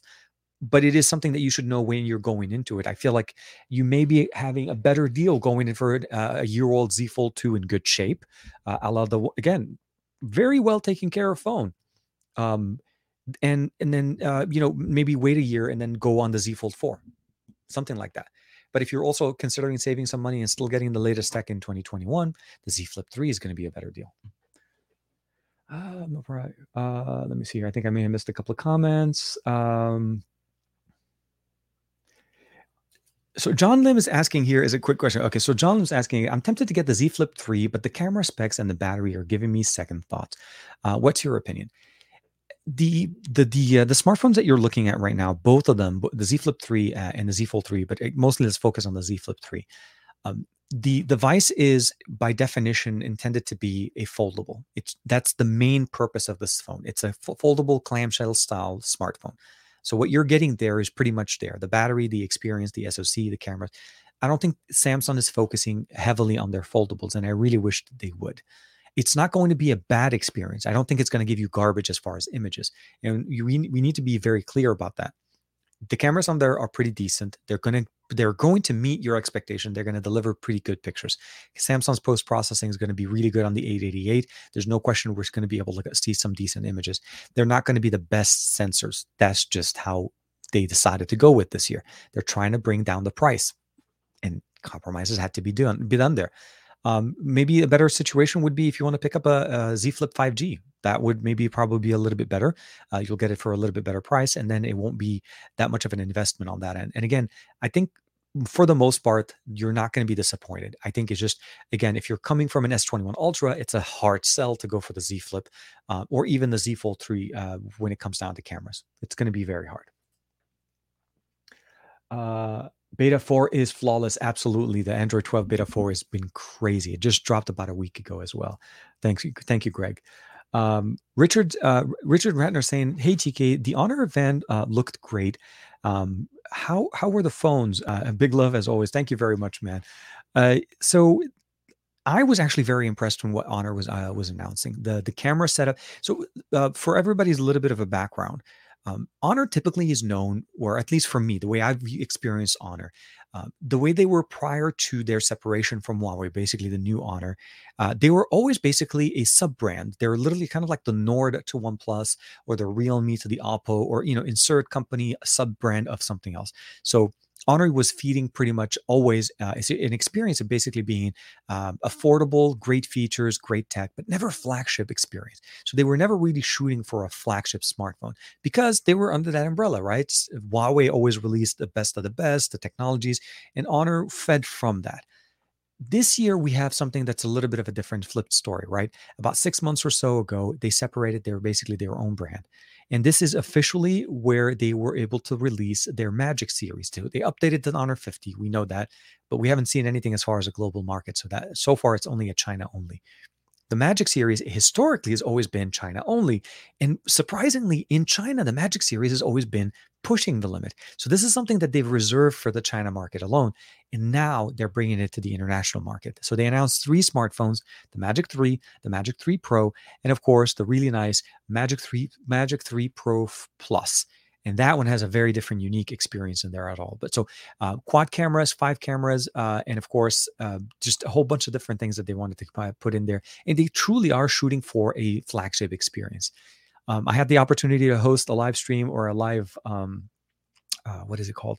A live watch party over on XDH channel of the unpacking or launch event. I was going to say unpacked because the day before was that. So I'm very impressed. I don't have access to their phones yet. I've been trying to reach out with their PR company. I'm hoping to be able to see when they're going to start sending them out. So I'm hoping to have some time with it. Also, I'm really excited to be able to see, how their approach to Google Play services and things going on now that they're able to work with. They're in a better position, let's just say that, than when they used to be when they were under Huawei. Hopefully that makes sense. And it is very nice to see you back again, Richard. Thank you very much. Here. TK, is the time of flight sensor useful and beneficial for smartphones? Because for me, it's basically a use case situation, right? Integration for macro ultra wide camera is always much better. Time of flight is absolutely. So that's one of the big differences, by the way, between the Xperia 1 Mark II and the Xperia 5 Mark II. And even with the Mark IIIs, there's no time of flight sensor. The time of flight sensor is pretty much the presence of it, or the use of it is for a couple of things. It's distance and focusing. It helps the smartphone focus much faster than a device that does not have it. For bokeh images, when it's trying to do that distance measurement between you and the phone and trying to know exactly where to add that bokeh, it also helps that a lot. So there's a lot of information that is generated from the time of flight sensor. And I think there's been some apps that even generate images from it, that kind of unique images. But the short answer, it can't hurt. It does benefit. Do you really need it? I don't think it's really needed. I think it's nice to have, but not necessary. Many companies, and specifically Google, has proven over the years that they can do way more with a single sensor than other devices that had multiples. So for sure. Now, as far as macro, I believe macro lenses are not needed. I think macro lenses should be part of the wide angle lens, and that is how it should be. Adding a macro lens on your list of cameras on the back is, for me, the only purpose you do that is to add number of cameras. So you want to say you have 2 cameras or 3 cameras, a standard, an ultra wide, and a macro. And the reality is the standard is going to be the best camera. The ultra wide is going to give you that basically wider shot when you need it. And the macros, for the most part, not going to be used as much because for some reason it ends up becoming a 1, maybe 2 megapixel camera, which is not as useful. So we'll have to see. Davin is in there. Ronaldo. Oh, dang it. I just saw the comment. Let me see here. Zachary text 7. Hey man, does the Z Flip 3 look like the Nintendo DS a little bit? It does have a little bit like the old classic Nintendo DS look, I guess, a little bit on that. But I'm pretty sure it's going to run emulators like a champ. There's no question. I think it's going to be really, really good. Um, I'm more excited. So, sorry, here, John Lim is commenting back. I'm more excited to wait for the S21 FE. Absolutely. I think the S21 FE should have the same effect and the same impact as what the S20 FE did last year. And I think that was the silent sleeper, like I said, between for the 2020. That phone sold more, was more popular, and I feel like that's where it should have been selling in the first place for the S series. Now, it didn't give us everything the S series gave us, but I feel like they gave us better cameras than what we got with the Fold last year. So still something for sure. Let me jump back real quick here before I miss too many. I think I may have missed a few. My tech reviews. Oh, okay. See, I think Rolando's saying, TK, for me, the value of Samsung is giving for trading the trade-in devices is a way of justifying the high MSRP prices. This is a new phone, and depending on the depending in which one do you select, the amount of money they give you. Absolutely. If you try to trade in, and I'll say this because I tried just to see. If you try to trade in a Z Fold 2, again, a $2,000 phone, towards a purchase of a Z Fold 3, you got $800 as an offer. And if you pre-registered, you got $900. That's just how they were pricing it. If you took the Z Fold 2 and you went in there and tried to trade that in towards the Z Flip 3, you only got $650. Very different conversation. And you're right. Depending on the phone that you're trading your phone into, your value of your trade-in is calculated against it. So I would have loved, I'm not going to lie, I would have loved getting $900 off a Z Flip with a Z Fold 2. I would have traded in the Z Flip 3, getting the Z Flip 3 for $100 with my trade in from the Z Flip, my Z Fold from last year, although I lost a lot of value, that would have made it much better for me. But Samsung adjusted the value of every device based on what you were trading it in. So at the end of the day, like I said, trade-ins or no trade-ins, the benefit and the bonuses are available right now. If you guys would like to check that out, that's perfectly, there'll be links obviously in the description for that. On the Z Flip, on the Buds, on the watch, on all of them, they're accepting trade-ins on everything.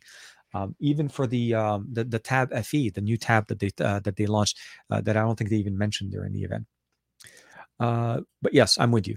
Marilyn's in there as well. I miss Huawei phones. I still have my Mate 20X, and it's still a jewel. Yes, the beast of the Mate 20X. I agree. Huawei phones still have a very unique experience. I think with the P50, I think that we saw, it's something that you really appreciate the technology and the level of detail and meticulous performance that these devices are performing. What we did see though is that they're able to use Qualcomm chipsets as long as they're not using their 5G connectivity. So they were able to go with the 888 4G on their latest launch, depending on the market that it's going in. So it's something to keep in mind. Yes, definitely. I'm hoping that Honor does carry the torch in a certain way. Still kind of push the limits with that as well. Let me see here. So so Grounded Tech, Dan is gonna be like, I'm gonna wait for the Z Flip 3 to come down to 50%. I'll pick that up at $500. Yeah, no, it's gonna be one of those interesting concepts. We'll see how much the price kind of goes. Russ is saying like Honor with GMS finally. I hope Huawei gets unbanned their premium offerings from your toe to toe with some of the main flagships. They've been dealing with a lot of stuff. Yes, the ban has been starting to hurt a little bit more than it was before, and it may be potentially starting to trickle down to their mobile section. We'll have to see how that kind of goes, but it is definitely a very interesting approach, and I do hope that the situation does get resolved on that side. So I am living. Okay, sorry. I am IV neat. Z Flip or Z Fold? Z Flip all the way. I think the Z Flip is definitely a much better approach on that one. Let's double check here. Grounded Tech. I think Aditya is answering him. I'm more excited and waiting for the S21 FE. Okay, I think we kind of went back on this one. Omar says, here, I think so. Omar is saying that the only thing that kept me away from the Z Flip 3 is the battery life. Really confused. I think we're gonna have to wait till we start seeing some battery tests, some experiences with these devices, and see how they perform. I truly think smartphones. I mean, the battery life on the S21 Ultra kind of within the last couple of updates kind of went south again. We'll have to see. The reality is these devices carry smaller batteries. That's just how it is.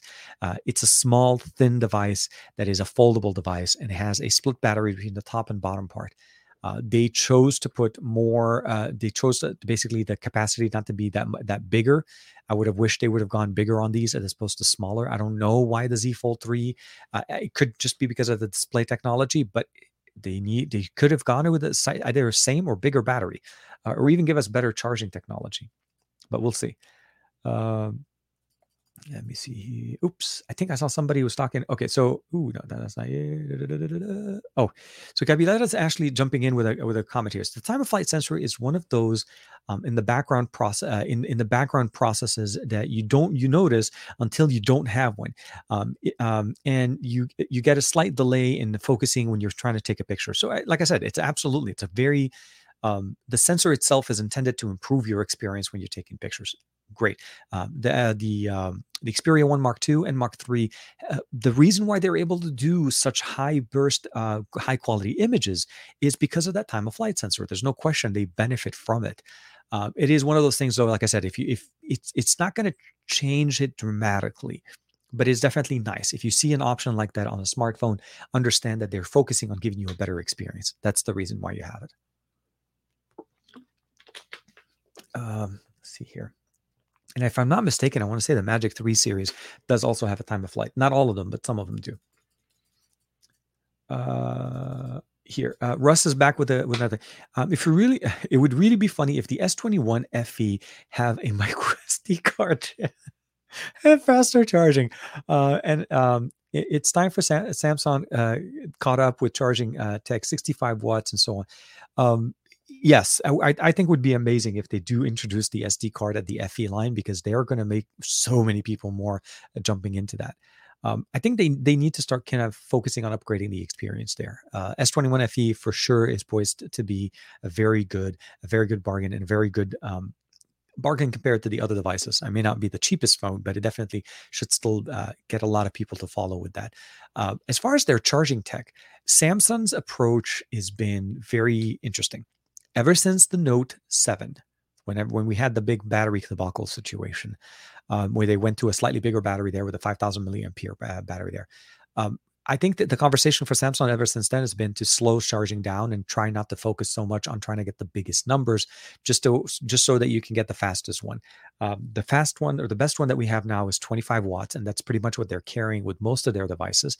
The S20 Ultra last year had a 45 watt charger, and trust me when I say I felt the pain when I went from an S20 Ultra to an S21 Ultra, and how long does it take me to charge that battery? It just takes way longer. It's a big difference when you go from 45 to 20 to 25. So we'll have to see. So the Z Flip and the Z Fold 3 announced on Wednesday will be available by the end of the month, on the 27th, at least in most of the major brand markets where Samsung is selling their smartphones, and it'll keep going to more markets as time goes on. So basically, it is going to be released in August of 2021. So hopefully that answers your question there, Yar. Sorry. Gary the fireman is in the chat. Guys, say hi to Gary. Hope you're doing well, sir. At a family function, just wanted to say hi. Hope everyone's good and having a great weekend. Hope you have a great time with the family, man. Always appreciate having you with us here on the chat. Appreciate having you kicking it with us here on your Saturday. And again, have fun and take care. But thank you again for hanging out with us. Greg is like saying, yeah, definitely a $500 Z Flip 3 would be amazing. It's going to be one of those things. Yaris asking, so it's about 3 to 4 weeks. I think it depends on where you are, but I guess here in the US, about a week and a half from now, at least for us here. Here, let's jump back with Zachary. TKB changed the pace. Samsung claims the Galaxy Watch 4 BIA, well, basically, will be 98% accurate as a DEXA scan. It is possible on a watch. I have to double check and see a little bit more on the technology behind that. What they're trying to do is to bring more functions into their smartwatch. It very much relying on hardware, the ability of measuring that by using small electrodes to be able to actually measure that information directly, the BMI, or basically what you were talking about in there, the BIA, the body index, is something that is very interesting to see how they can do it. Although I'm almost 100%, just to say this, if Samsung is sticking to their recipe, which they've done many years, and is more than likely that feature is not going to be available at launch. It'll be available maybe 1 or 2 months later, and it will be tested in certain markets. How accurate is it going to be? I think it's going to be more of a point of reference. I don't feel like it at this point, with it being the first generation, that it could potentially be as accurate as going in and getting your body mass index actually measured correctly. Because typically, yes, although they use those specific parts, let's say your feet or different areas to be able to measure it, it's something that kind of, it's new. Is it something that you're going to be, like looking at? The goal is obviously to be proactive. If it's an indicator and there is a concern, you should go check with a professional. But I wouldn't ever believe that Samsung's able to provide us that experience at a very high quality initially. We'll have to wait. There's a lot of conversations with that. I do have the watch, the Classic 4 on order as well. Uh, Big fan of trying to see what the new Wear OS is. Although it seems like with the way Samsung's going, it skinned it so much, it looks like Tizen, and they took out the assistant. So there's going to be some concerns there as well. So just keep that in mind. If you rely on the assistant on your smartwatch, unfortunately, the Galaxy series will not be the series for a lot of people. It's going to be interesting. Uh, didn't mean to put an emoji. um, Sab and oh, sleep. Yeah, no, go with this one. TK. So sorry, Donald Lazino's back. Think TK. One good thing about fast phone price dropping is carriers will just give you a brand new phone cause they aren't worth fixing. Sadly enough, yes, it's been a situation. I've had that happen to me multiple times when I've had to trade in a phone when it broke and it was under warranty. You're right. They typically just give you another phone. It's much easier for them. The procedure, though, I would say the approach of what we really need to look at is um, depreciating hardware, depreciating tech at the rate that it goes is creating a lot of waste. And right now, very few companies do actually a very good, decent experience of recycling our hardware once we're done with it. Uh, it's one of those things like, and as to your point, Donald, is like if your own is slightly damaged and you need to go in and they trade and give you a new one, what are they doing with the old one? I hope they recycle it. I hope that we're getting some reuse out of that hardware to a certain point. And I don't mean recycling it meaning by selling it to somebody else. I'm just hoping like something to be to the point where they're able to recycle the materials, the minerals in there, and the precious metals that they're able to use to make another phone or bring life into something else. So it is one of those experiences that right now, tech or at least smartphones, it's becoming very hard. Do you pay or do you buy a phone at launch? It's becoming more of a situation where you should just wait. Buying a phone at launch is pretty much banking you paying more for the honor of having the phone a couple of weeks, maybe a month earlier than when the price becomes more affordable. Maybe that's a better way of looking at it. Oh, okay.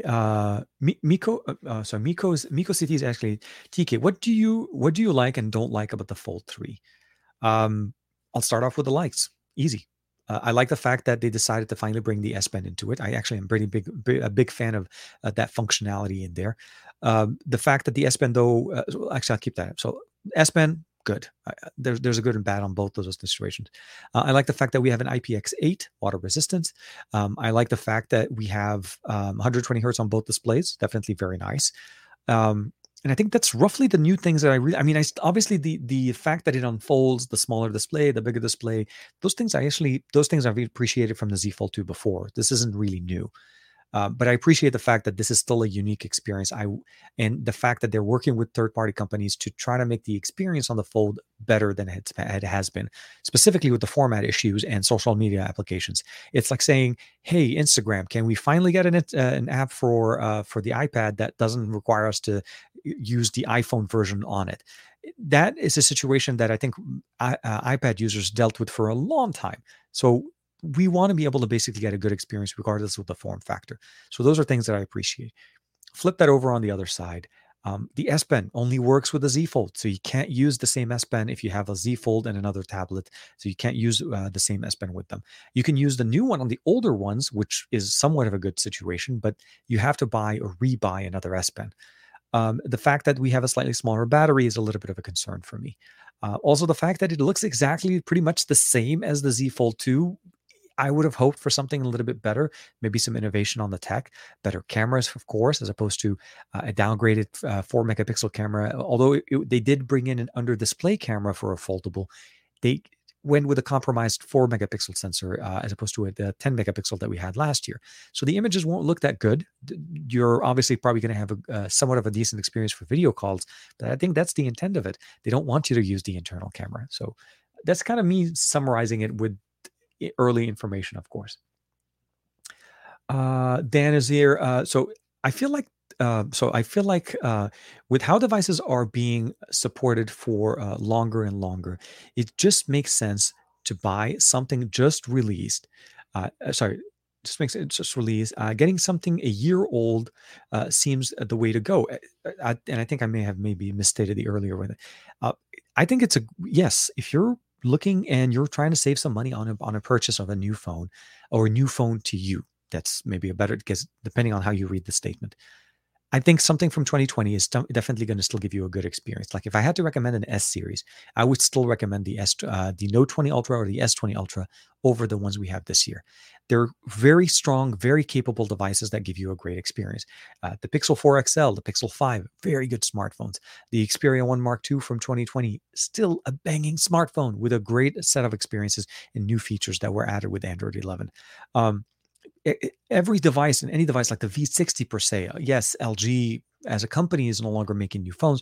They're still supporting it. It has Android 11 and it runs really good. Great cameras, great audio, all of the things you want out of a new feature smartphone in 2021, and it still performs great even if it was released in 2020. So to Dan's point, absolutely. If you're looking for something like that, definitely consider looking at about a year old devices. Like I said, the Z Fold 2 for under $800 or around $800 is a steal, because you're going to get a great experience that is very close to that $1,800 experience that they're trying to sell you right now, for sure. We're expecting the next Galaxy Tab series. I haven't really seen a lot of information on that, but I think they're trying to go more for the FE series, and I think that's their series right now, what we're doing. Davin Davis, thank you very much.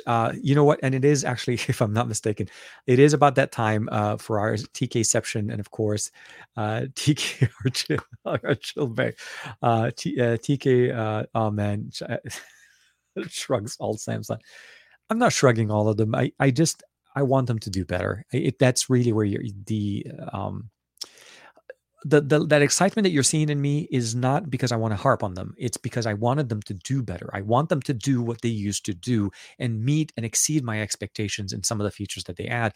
And it's been a very hard conversation to have this year. It's just tough. Ever since the S series and now with the Z series, it's a conversation. Yeah, don't get me wrong. There are some minor improvements, but it feels like more of a cruise year for Samsung. So we'll have to see how they do in 2021. But it is, yes, it is that time of the chat. So if you guys are not familiar, it is this part of the time where we do this in the chat, where we put in basically some hashtags in the comments. We have TKceptions and so on, something similar to what Greg is doing right now and what Davin Davis was doing just a second ago. And it is basically kind of for us a way to kind of bring in a little bit of a uniqueness into this live stream. And as that's going on, please go ahead and leave those comments in the comments below. Leave those comments below, and let's try to recap a little bit. Unpacked this year announced a lot of devices, 2 foldables, a smartwatch, and earbuds. And there was also the FE, but I don't think they talked a lot about it overall. I think Samsung's approach for the Z Fold 3 is definitely very much fine-tuning the Z Fold 2. They fixed a couple of things that a lot of people had concerns with, the IPX rating, which will do basically just water resistance, and it's fresh water, not salt water or chlorinated water. So no pool diving with the Z Fold. We definitely have better display, obviously, the S Pen functionality, so they added those in there. So very, very nice. The battery is a little bit smaller, but then we'll have to see how the experience kind of overall goes. There are two options. There's the 256 and the 512 in the US market, as opposed to what we had last year, which is single model only. So that's something also to be appreciated there. And if you do decide to pick it up with the pre-order option, and I think you probably heard this from the comments, you end up getting anywhere between $150 on the Z Flip to $200 on the Z Fold. So those are the biggest thing that went in there. And the conversations that we had today were more of my wanting Samsung to provide us a better experience, not necessarily just fine-tuning an experience that was already there. So the better pricing on the Z Flip and the Z Fold are absolutely going to be great for people that are looking to pick them up. I think the Z Flip will definitely still be better. In my opinion, I feel like the Z Flip was the star of the show, although Samsung wanted the Fold to be the star of the show. The Z Flip is going to be bringing in more new Flip users or new foldable users to Samsung's ecosystem. And then with that also, we kind of touched on a whole bunch of different devices. Obviously, the Pixel line of releases, the Pixel 5a. We also talked a little bit about the Amazfit PowerBuds Pro. These guys are great, banging, sound great, great tuning, really good experience, active noise cancellation at a very good price point directly from Amazfit. And they have a heartbeat sensor for when you're exercising. I didn't get a chance to mention that earlier. They're definitely tech forward in that aspect. They allow you to actually, and only when you're running, when it notices that your heartbeat is higher, you're able to get actually notifications of your run and your exercise with those functions. So very, very, very nice. Let me see here real quick. I think I may have missed a few comments. Let me double check. And okay, here it is. Let's just make the screen bigger. So now this will be the time where we do our TKception. And if I'm not mistaken, I'm going to hit it. Oh, where am I? Okay, so Grounded Tech is in there. I think there may be a couple more. Sorry, I'm looking away. Not that I'm not looking at you guys. I'm actually looking over to try to see if I can catch it. The Z Fold 2 is supposed to get 2 software updates from the original launch. So Android 12 and Android 13. Let me see here. Okay, I think Jimmy Fire Dragon is the one that kind of started us in there, right before Grounded Tech. So with that being said, I'm going to go ahead and share screen. And if you haven't seen this before, this is one of the coolest things I love doing. We did it by coincidence, and right there, it's just an inception. It's the show within a show with you guys, with me, and the show as usual. So with that being said, I do want to say thank you very much to Dan, Airguys TV. We're actually new to the Grounded Tech branding on the channel, TKception, TK Sam Bay. Oh yeah, man. I gotta appreciate Dan knows how to put them in. And indeed, yeah, the man, the Mr. Cumberbatch of all of our shows. TKception, TKR Bay, TK shows tough left to Samsung for them to do better, Bay. Ay. That is a long one. And TK hopefully well rested after his holiday, Bay, as well. Honestly, it was a good, I needed it. It was great.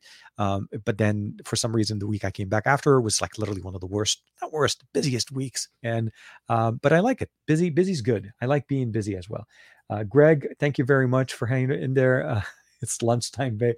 It is just about lunchtime as well. You're right. Dominic Wang, as usual, thank you very much. TKception, TK Tesla Bay. And I actually finishing working on a video. I woke up early this morning and installed a new swivel mount to the display in the car. So that looked crazy good. So that video is coming up very, very soon. Jimmy Fire Dragon, thank you very much again for hanging out with us. TK Flip Boy, I wish I could do flips, man. Unpacked Part 2, 2021. Tab S7 FE for sure. And of course, thank you to Aditya. Thank you for all of you guys for hanging out with us as well. Everybody, TKSD card. Russ, thank you very much. Earl Owens as well. Thank you very much for hanging out for everybody. Marilyn, thank you again very much for hanging out with us, coming over. Jimmy Fire Dragon, Spectacular, Grounded Tech, Dan, Danny in there, Dominic Wong, of course, as usual, Greg, everybody there. I do want to say again, you are the best part of the show. The show literally I felt weird not doing a show last week, although it's one of the not necessarily the best produced show. I still wanted to be able to hang out with you guys. And today we have a lot of new friends. So if you guys have checking out the channel for the first time, please would really appreciate you if you guys can do a like, a subscribe, or even maybe share the show and let other people enjoy the content. There is an audio version of this podcast that is linked right below in the video right now if you guys would like to listen to this as opposed to look in the video. So for sure, thank you very much. Be safe, stay safe, make great decisions with your tech and your tech purchases. And, research, look around, see exactly what you have options for. There's so many options on the market right now. It's crazy how tech has evolved over the years. And we have obviously more to come. The year isn't over. There's still some devices to come that we're going to get a chance to check out. I'll see you next week on another episode of Saturday Morning with Tech. Actually, I did want to say something, and I don't think Matt or I think I saw Sam earlier in the week. Tomorrow on Sam and Matt's show, where it used to be called the Across the Podcast. If I'm hoping they're still going to have it. Matt and Sam are going to have a show around 1 p.m. Pacific Standard Time on Monday. Juan Carlos is SGGQA as always, and we'll be back Thursday with the best of our week. Take care, everybody. Thank you very much for hanging out, and I hope I see you guys next week on another show. Bye-bye for now.